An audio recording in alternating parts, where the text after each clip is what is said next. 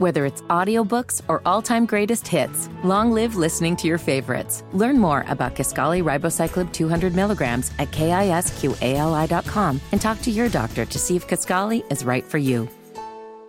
So Antony Blinken, he's back in the Ukraine today, meeting with Zelensky. Oh, surprise visit from the U.S. Secretary of State, huh? As polls show that the majority of Americans opposing more funds to Ukraine until we get things taken care of here, it sounds like they're getting ready to announce another $1 billion for Ukraine. $1 billion. And the thing is, this unannounced visit to Kiev is pretty dangerous. I mean, the Russians are still bombing. They killed 5 people last week with their random shelling in Ukraine. There's nothing on this agenda. Like, I'm reading this stupid agenda with Blinken.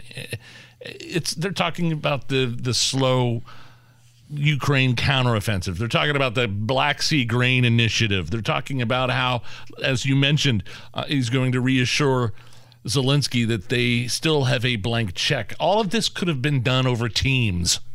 Right. Or Zoom. Right. Or whatever. And I also read this crazy thing where the United States is going to fund infrastructure projects and restoring the power grid.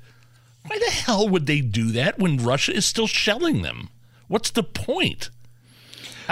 This whole thing, man, and that's a big number.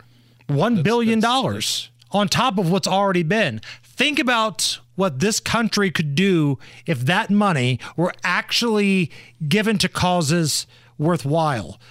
Community centers, mentor programs in the inner city, helping Hawaii recover from those fatal fires, helping Florida recover. Now, I know they're giving a little bit of money to those places too, but imagine how much faster the process could be if we took care of what we're doing here at home. Now, over the weekend, you had an interview on MSNBC where Vivek Ramaswamy was talking to the Reverend Al Sharpton about all of our tax dollars and Ukraine. I'm the only true anti-war candidate in either political party now when it comes to Ukraine. I would take issue that when I opposed the war in Iraq and going for weapons of mass destruction that wasn't there, so I ended up being right. You can't compare that to the United States supporting Ukraine defending itself against Russia. So that's Look, I think there's a myth that Ukraine's actually, I think I was against the Iraq war then, but I'm consistent now. Ukraine is not some democracy that we've now painted it to be. I think this is a regime that is really has some serious flaws as well.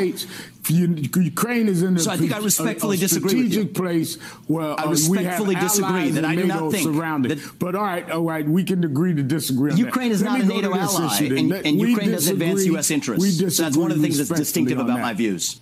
Yeah, and not only that, but again, $1 billion this time around for money to Ukraine, which even the New York Times wrote an article pretty much saying that Kiev is rife with corruption. Right. And Ukraine has been that way for a long time. Where is that money going? Who's keeping track of it? Is there an oversight? I've seen some of the money end up on the black market. Yeah, and purchased by military-grade Mexican weapons. drug cartels. Yeah, exactly.